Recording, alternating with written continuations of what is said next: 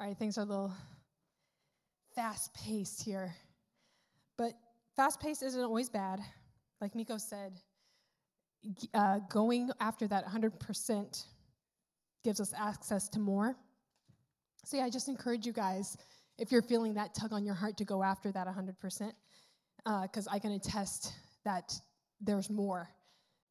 And you got to keep in your heart oh, God, I need you. I cannot do it last night. Last night, y'all, I've had a busy weekend. I'm still running. You hear I'm out of breath now. Okay? I was just telling Miko, coming up here, I forgot to print the message.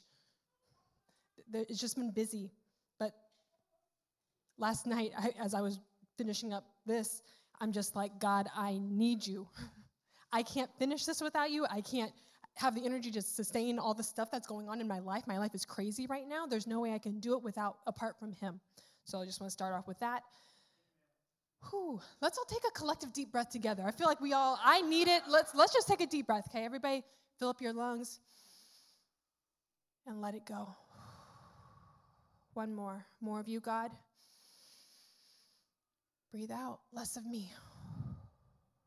One more time. Breathe in your spirit. Breathe out me.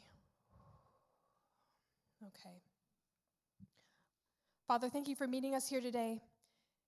I pray that you bless the words that I have to speak, Father, that your spirit would be on them, that they would be words of life and encouragement, Father, that it would find a place to land in the hearts of the people here today. In Jesus' name, amen. So today, the fruit we're going after is faithfulness, which is a really great fruit. They're all great. Faithfulness is kind of like a bedrock fruit, though. I meant to research. I'm no gardener. I kind of make things die. I have a hard time keeping a garden together. But anyway, faithfulness, it's like a seed that takes a long time to grow. But once it gets those roots down, it's there, oftentimes. It's the only fruit of the Spirit that's time-dependent for love, joy, peace, patience, kindness, goodness, gentleness. Well, I'm keeping out faithfulness. But all of those fruits, you can turn and you can change your heart. I'm not walking in those fruits, and you can plant those fruits and walk in that day one and do it. Faithfulness, I can say I'm faithful today, but that means nothing. It means nothing. It's the only fruit that you have to walk out. You have to keep doing it. And again, it's I don't know a fruit or vegetable that does this. I'm sure there are. A seed that's in the ground and you think it's dead, and you're like, nothing's happening. But then once it roots up, once it sprouts up, it's there. That's kind of what faithfulness is. It takes a long time to prove. I was getting consistency plus intentionality equals faithfulness. So showing, okay, I'm going to show up every Sunday and do this. I'm going to show up every Sunday and do this.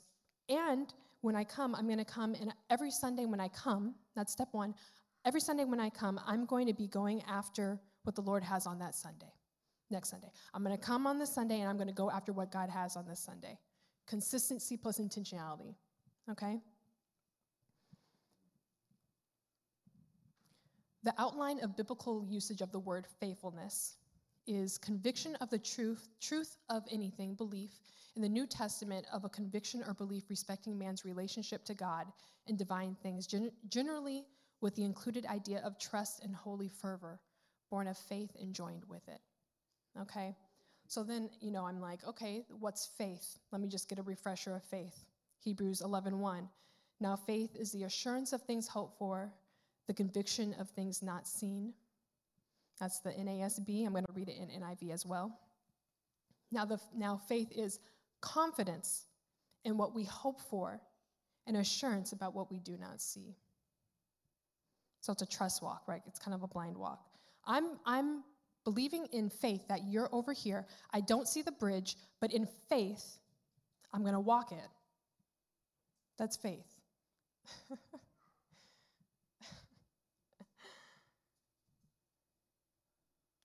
Confident conviction of things hoped for and assurance about what we do not see produces trust, assurance, and holy fervor. Did I write down? Yeah.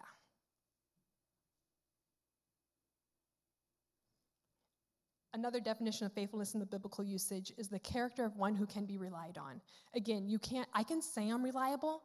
I can meet a stranger and say, I'm reliable. You call me anytime. You come to me for anything, advice. Talk's cheap, right? What happens when they call you and you're like, I don't want to talk to them? Hang up the phone. Like, oh, maybe they're busy. Call again, no answer. What have you done? You said one thing and done another, showing you to be not faithful. I want to jump to Matthew 5:33. I'm going to be reading it out of the NASB.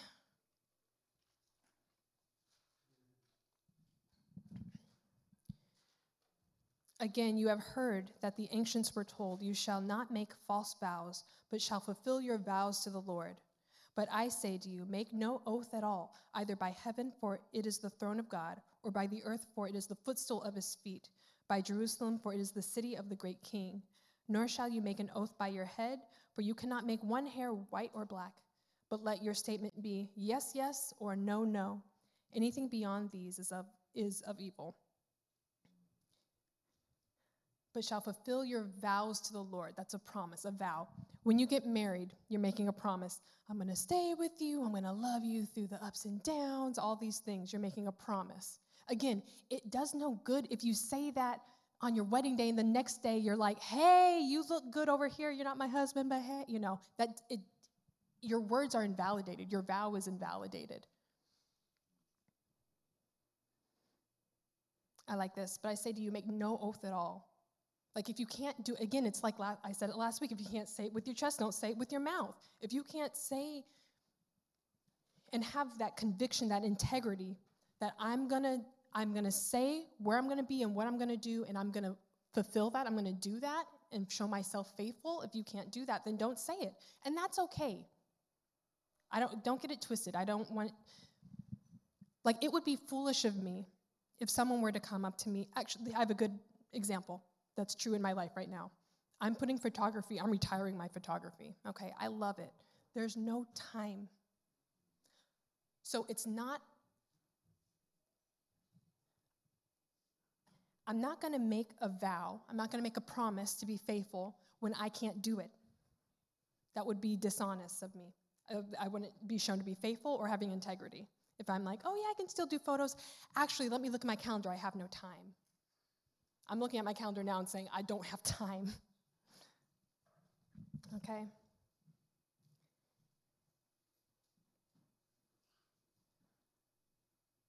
All right, so we're going to jump still in Matthew 5. We're actually going to kind of reverse and go to verse 17. Do not think that I came to abolish the law or prophets. I did not come to abolish, but to fulfill. For truly I say to you, until heaven and earth pass away, not the smallest letter or stroke shall pass from the law until all is accomplished. That's a promise. Whoever then annuls one of the least of these commandments and teaches others to do the same shall be called least in the kingdom of heaven. But whoever keeps and teaches them, he shall be called great in the kingdom of heaven.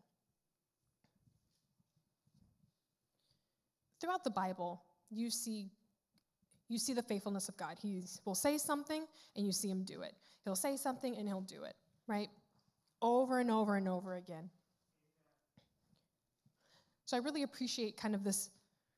I mean, there's many summaries, of course, but truly I say to you, until heaven and earth pass away, not the smallest letter or stroke shall pass from the law until all is accomplished. It's a promise, another promise. We're going to spend most of our time in Job. And I love Job. It used to really freak me out as a kid. Because I was like, oh, what did he do? Like, just some people just have a terrible life and just what's bad luck. And I don't want to be like Job. he got everything taken away. You know, it was really scary to me until I read it as an adult, and I was like, this is great. So I'm just going to start reading from the beginning, okay? Buckle up. In the land of Uz, there lived a man whose name was Job. This man was blameless and upright. He feared God and shunned evil. He had 7 sons and 3 daughters, and he owned 7,000 sheep, 3,000 camels, 500 yoke of oxen, and 500 donkeys, and he had a large number of servants. He was the greatest man among all the people of the East. His sons used to hold feasts in their homes on their birthdays, and they would invite their 3 sisters to eat and drink with them. When a period of feasting had run its course, Job would make arrangements for them to be purified. Early in the morning, he would sacrifice a burnt offering for each of them, thinking, perhaps my children have sinned, and curse God in their hearts. This was Job's regular custom. So just in those first 5 verses, Job himself is shown to be faithful, blameless, and upright. And obviously very blessed. He has all these animals, livestock. He has children that, you know, they gather, they have these feasts. He's a faithful man, okay? Chapter 6. One day the angels came to present themselves before the Lord, and Satan also came with them. The Lord said to Satan, where have you come from? Satan answered the Lord, from roaming throughout the earth, going back and forth on it. Then the Lord said to Satan, have you considered my servant Job? There is no one on earth like him. He is blameless and upright, a man who fears God and shuns evil. And again, that struck me. Even God is like, this is a good man. This is a man after my heart. He's doing the right things. He's righteous. He's upright. Verse 9. Does Job fear God for nothing? Satan replied. Have you not put a hedge around him and his household and everything he has? You have blessed the work of his hands, so that his flocks and herds are spread throughout the land. But now stretch out your hand and strike everything he has, and he will surely curse you to your face. Excuse me. This reminds me of Satan tempting the Lord. You know, he has this like seemingly innocent question. Does not your hand reach Job? Verse 12, the Lord said to Satan, very well then, everything he has is in your power, but on the man himself do not lay a finger. Then Satan went out from the presence of the Lord. One day when Job's sons and daughters were feasting and drinking wine at the oldest brother's house, a messenger came to Job and said, the oxen were plowing and the donkeys were grazing nearby, and the Sabaeans attacked and made off with them. They put the servants to the sword, and I'm the only one who has escaped to tell you. I have to pause here. I always see this as like a cartoon, like someone coming in the door and saying the thing, and then as the next person, it's like this. People just keep lining up and saying the news. I think it's funny, at least. Okay, while he was still speaking, another messenger came and said, the Chaldeans formed 3 raiding parties and swept down on your camels and made off with them. They put the servants to the sword, and I am the only one who escaped to tell you. While he was still speaking, yet another messenger came and said, your sons and daughters were feasting and drinking wine at the older brother's house when suddenly a mighty wind swept in from the desert and struck the 4 corners of the house. It collapsed on them, and they are dead, and I'm the only one who has escaped to tell you. And that's what broke his heart. At this, Job got up and tore his robe and shaved his head. Then he fell to the ground in worship and said, naked I come from my mother's womb, and naked I will depart. The Lord gave, and the Lord has taken away. May the name of the Lord be praised. In all this, Job did not sin by charging God with wrongdoing.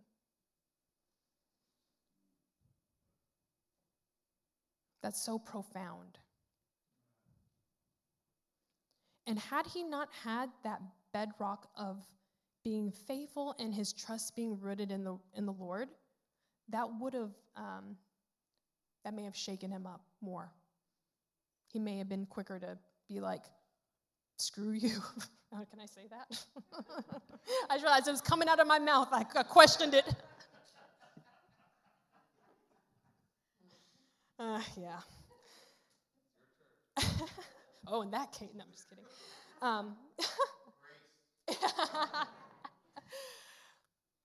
But Job stayed faithful through the calamity. I think it's also interesting. It's reflected in our lives a lot of times too, like the level of importance of things. Like the livestock, he didn't say anything until the children. So the livestock, he's like, that's a bummer, but okay, maybe I can breed some more, with, what was the other things?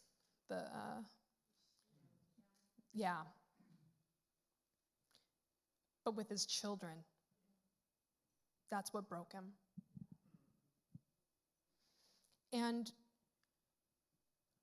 that is, like I said, I feel like that's reflected in our lives. We, if something happens, if our phone breaks, like that's kind of in that outer rim of things, and then,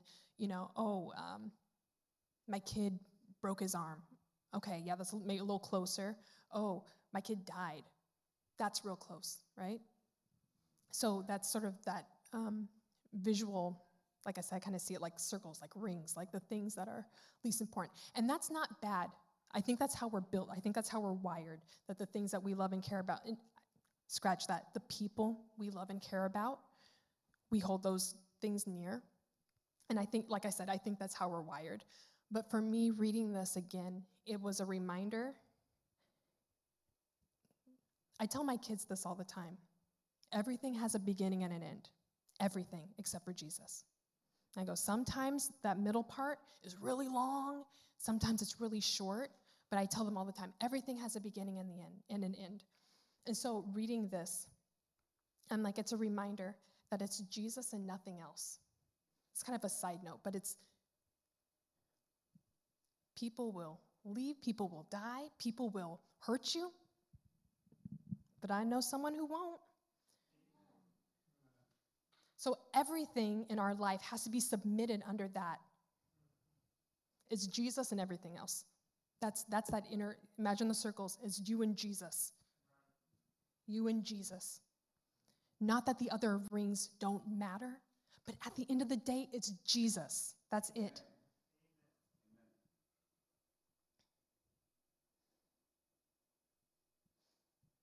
So in Job's life, because God had been faithful to him and he walked in a way that was faithful and just, right?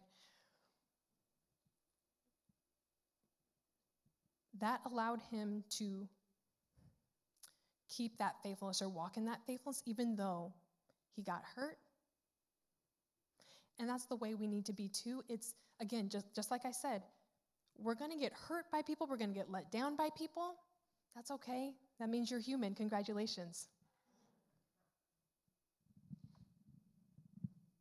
But just because we know we're going to get hurt, or we think we know how we're going to get hurt, doesn't mean that we stop being faithful or we stop trying to be faithful.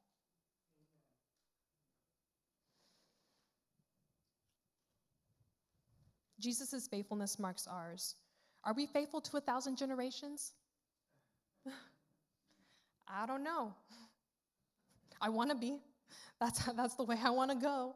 But I was thinking, there's sometimes these comedy things where a comedian will act like they're someone, like a historical figure coming into modern days, and they're like, the girls are wearing what, and you're listening to what music, and this isn't like my day in 1700, I wish I had a more specific example, but what I'm trying to say is, the people, let's say someone born in 1700, if they had the eyes to look at, we'll just say 100 generations later, would they still have good favor?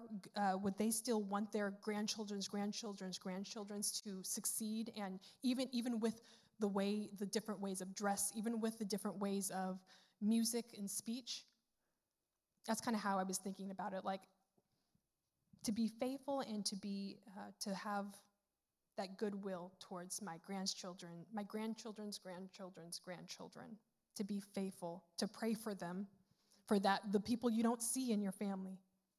That's being faithful. It's like I said before, it's planting seeds in a garden you will not see. None of us in this room are going to see our grandchildren's grandchildren. I can't say it, but like three or four, I'll say 5 generations, okay? Five or 6. I mean, there's some people, but the grand majority of us are not going to. We need to be praying for that which we don't see.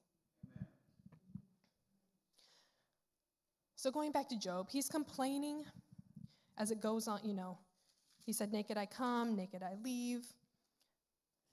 And then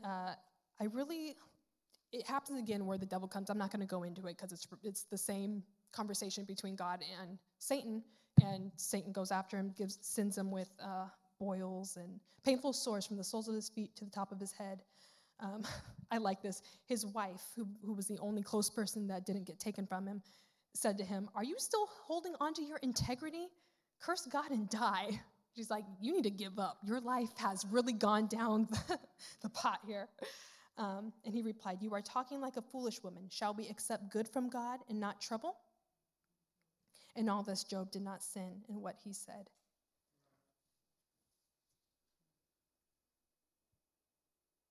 And I do think Job it's a lesson story.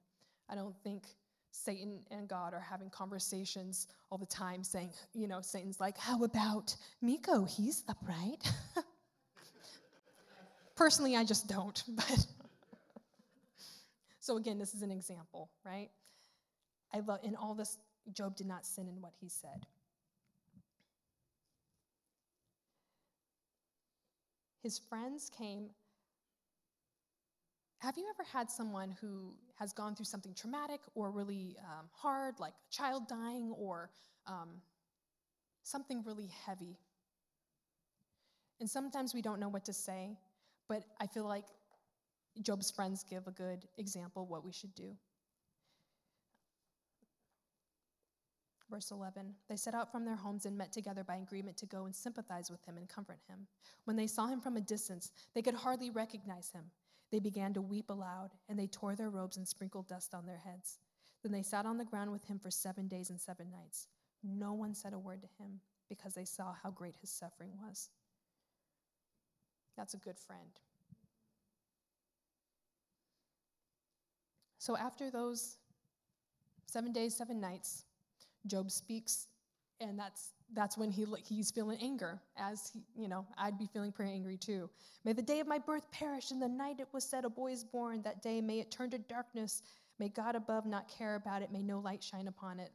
Goes on and on, complaining how terrible. Again, to remember, Job did not sin in what he said, but he did complain.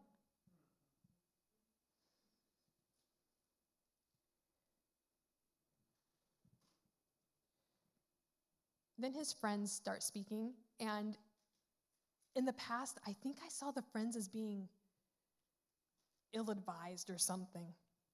But upon reading it again, I want to start with chapter 5. "Call if you will, but who will answer you? To which of the holy ones will you turn? Resentment kills a fool, and envy slays the simple. I myself have seen a fool taking root, but suddenly his house was cursed. His children are far from safety, crushed in court without a defender. The hungry consume his harvest, taking it even among thorns, and the thirsty pant after his wealth. For hardship does not spring from the soil, nor does trouble sprout from the ground. Yet a man is born to trouble as surely as sparks fly upward." Okay, so then verse 8, they say, "But if I were you, I would appeal to God. I would lay my cause before him. He performs wonders that cannot be fathomed, miracles that cannot be counted." That's true, right? We should bring our prayers and petitions to the Lord. But the friends are implying, and again, this is before Jesus, if you did something, you must have done something wrong to have all this happen to you. So you've got to go and say, appeal to him. So they go back and forth. Job complaining, the friends trying to speak sense and grounding to him. And I liked, like I said, the friends, and this is how it is in friendships too sometimes. You may go trying to give good advice, and sometimes the friend doesn't need to hear the advice, right? So this friend is talking, Bildad, and as I'm reading, I'm like, a lot of this stuff is, again, he's saying, "Oh, you must be wrong. You've done something to deserve all of this." But in the middle of it, he says some really good stuff. So skip to Job 8, verse 8. Ask the former generation and find out what their ancestors learned. For we were born only yesterday and know nothing, and our days on earth are but a shadow. Will they not instruct you and tell you? Will they not bring forth words from their understanding? To me, I was reading that and I was reminded of faithfulness. It's that praying for the generations ahead that you can't see, that know something, because they've lived something, they've gone through something.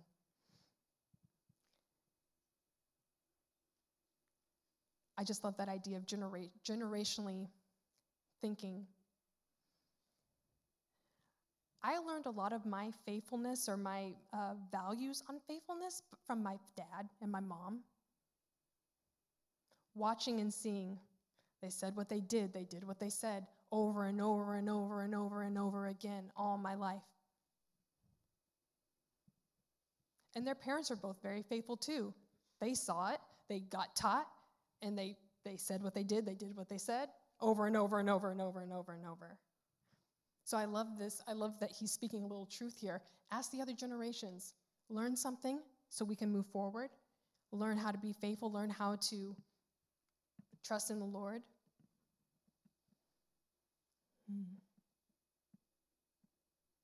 At the end of chapter 8.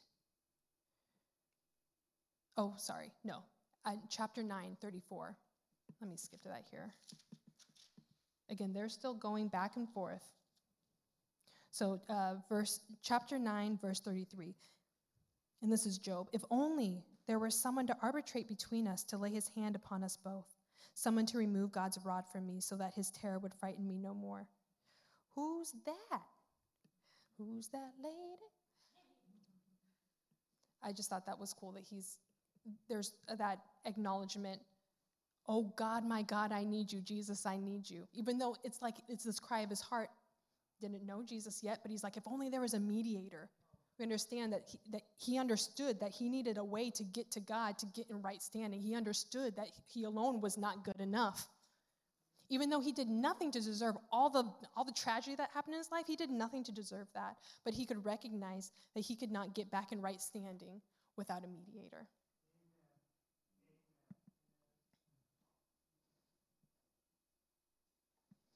So this conversation goes on for like 20 chapters. So I'm going to skip on to the end here, where Elihu, the son of Barkel, I don't know. But anyway, a person who had been listening to this back and forth, listening. And he goes, let's see, chapter 32, verse 6. I am young in years and you are old. That is why I was fearful, not daring to tell you what I know. I thought age should speak, advanced years should teach wisdom. But it is the spirit in a person, the breath of the Almighty, that gives him the understanding. It is not only the old who are wise, not only the aged who understand that it's what is right. Therefore I say, listen to me, I too will tell you what I know. I waited while you spoke. I listened to your reasoning while you were searching for words. I gave you my full attention. But not one of you has proved Job wrong. None of you have answered his arguments. So in all that convincing, the friends trying to convince him, oh, you've done wrong, you've got to do X, Y, and Z. Job saying, I'm curse the day of my birth, all of this. It occurred to me, faithfulness is not void of complaining, right? But it's not void of complaining that deters your intention. Job's intention was still to be faithful to God. Job's intention was still to get in a relationship. If only there's a mediator, I need to get back to you. I'm away from you. I feel the distance. Where are you?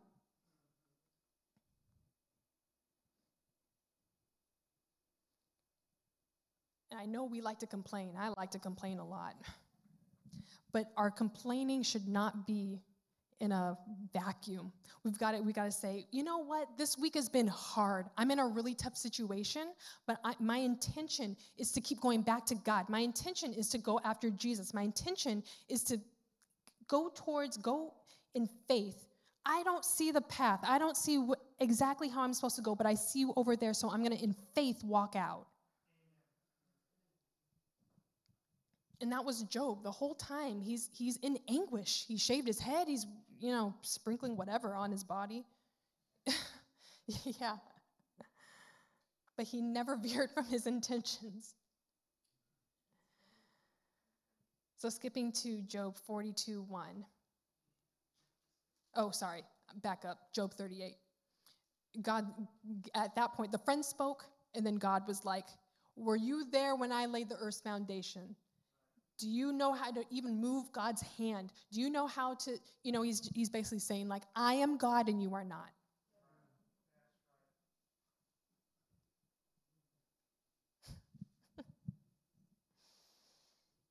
So Job listens to that, of course. And then Job 42:1 is kind of the ending here of the story. Then Job replied to the Lord, I know that you can do all things. No plan of yours can be thwarted. You asked, who is this that obscures my counsel without knowledge? Surely I spoke of things I did not understand, things too wonderful for me to know. You said, listen now, and I will speak. I will question you, and you shall answer me. My ears had heard of you, but now my eyes have seen you. Therefore I despise myself and repent in dust and ashes. So he's like, what I've done, please, I repent. Let's get back in right standing.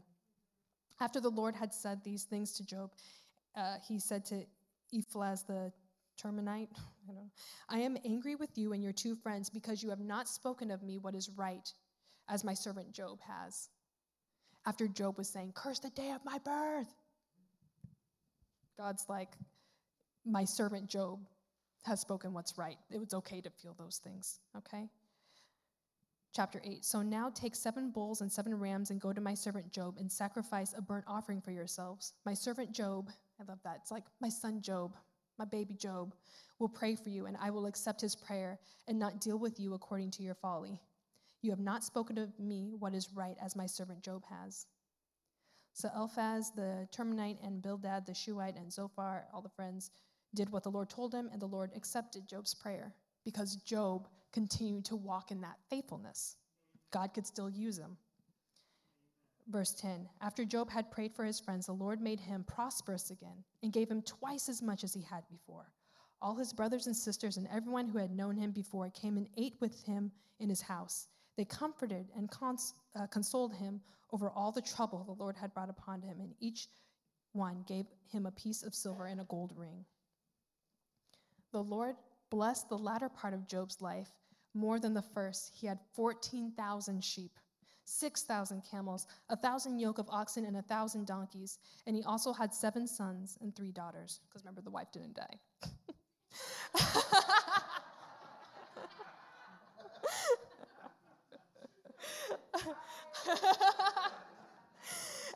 After this, Job lived 140 years. He saw his children and their children to the 4th generation. And so he died old and full of years. That's powerful. Again, faithfulness is the long game. It's something that you can only see walked out. The story of Job makes no sense if he's not keeping that intention and going back to Jesus, going back to God. But you get what I'm saying. Going back. And so I was thinking, with faithfulness being a long-term fruit to grow, with that being said, it's never too late to start. Although you will plant it today, you may not see the fruit and the bloom tomorrow. Like, you're not going to. You got to walk that out. You got to really tend that. You got to be intentional. You have to be consistent.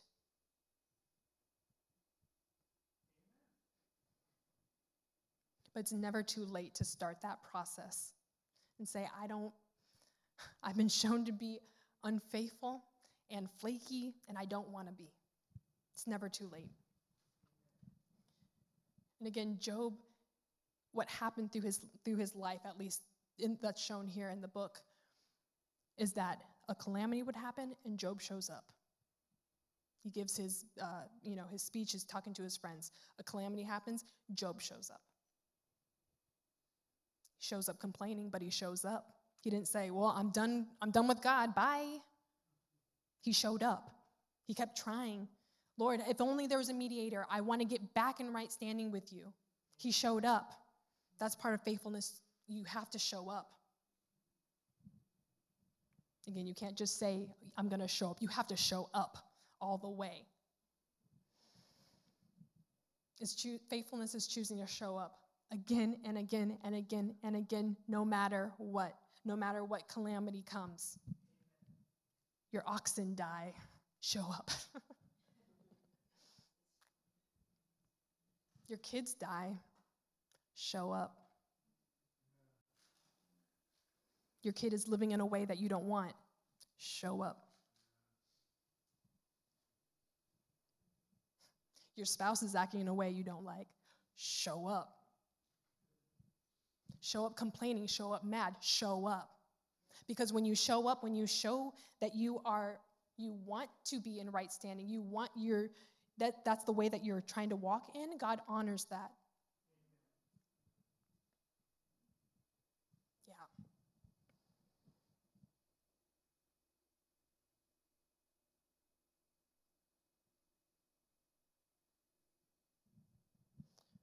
Can I have the ministry team come up?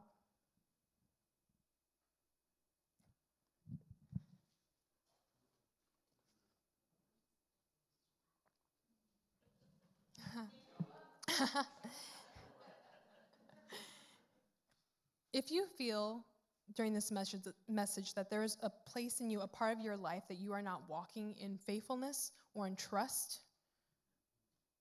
I want you to come on up. If there's a place that you're like, I can trust you in every other area of my life, but not this area.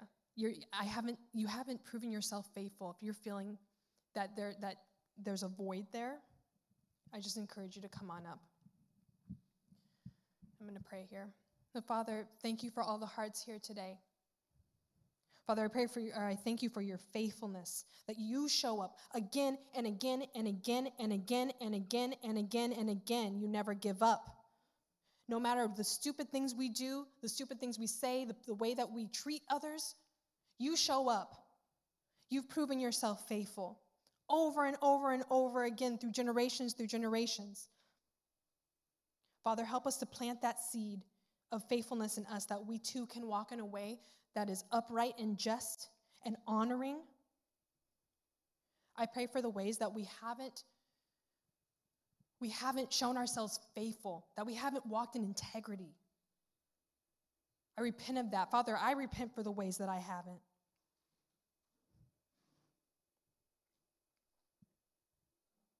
Fill those parts of our hearts, Father. Show us the way. Show us how to be faithful. Put people in our lives that can help us practice be faithful. Give us the stamina to walk in that we can let our yes be yes and our no be no, that we can walk in faithfulness, do what we say what we do, that we can walk the walk and talk the talk, right? So, Father, thank you. In Jesus' name, amen.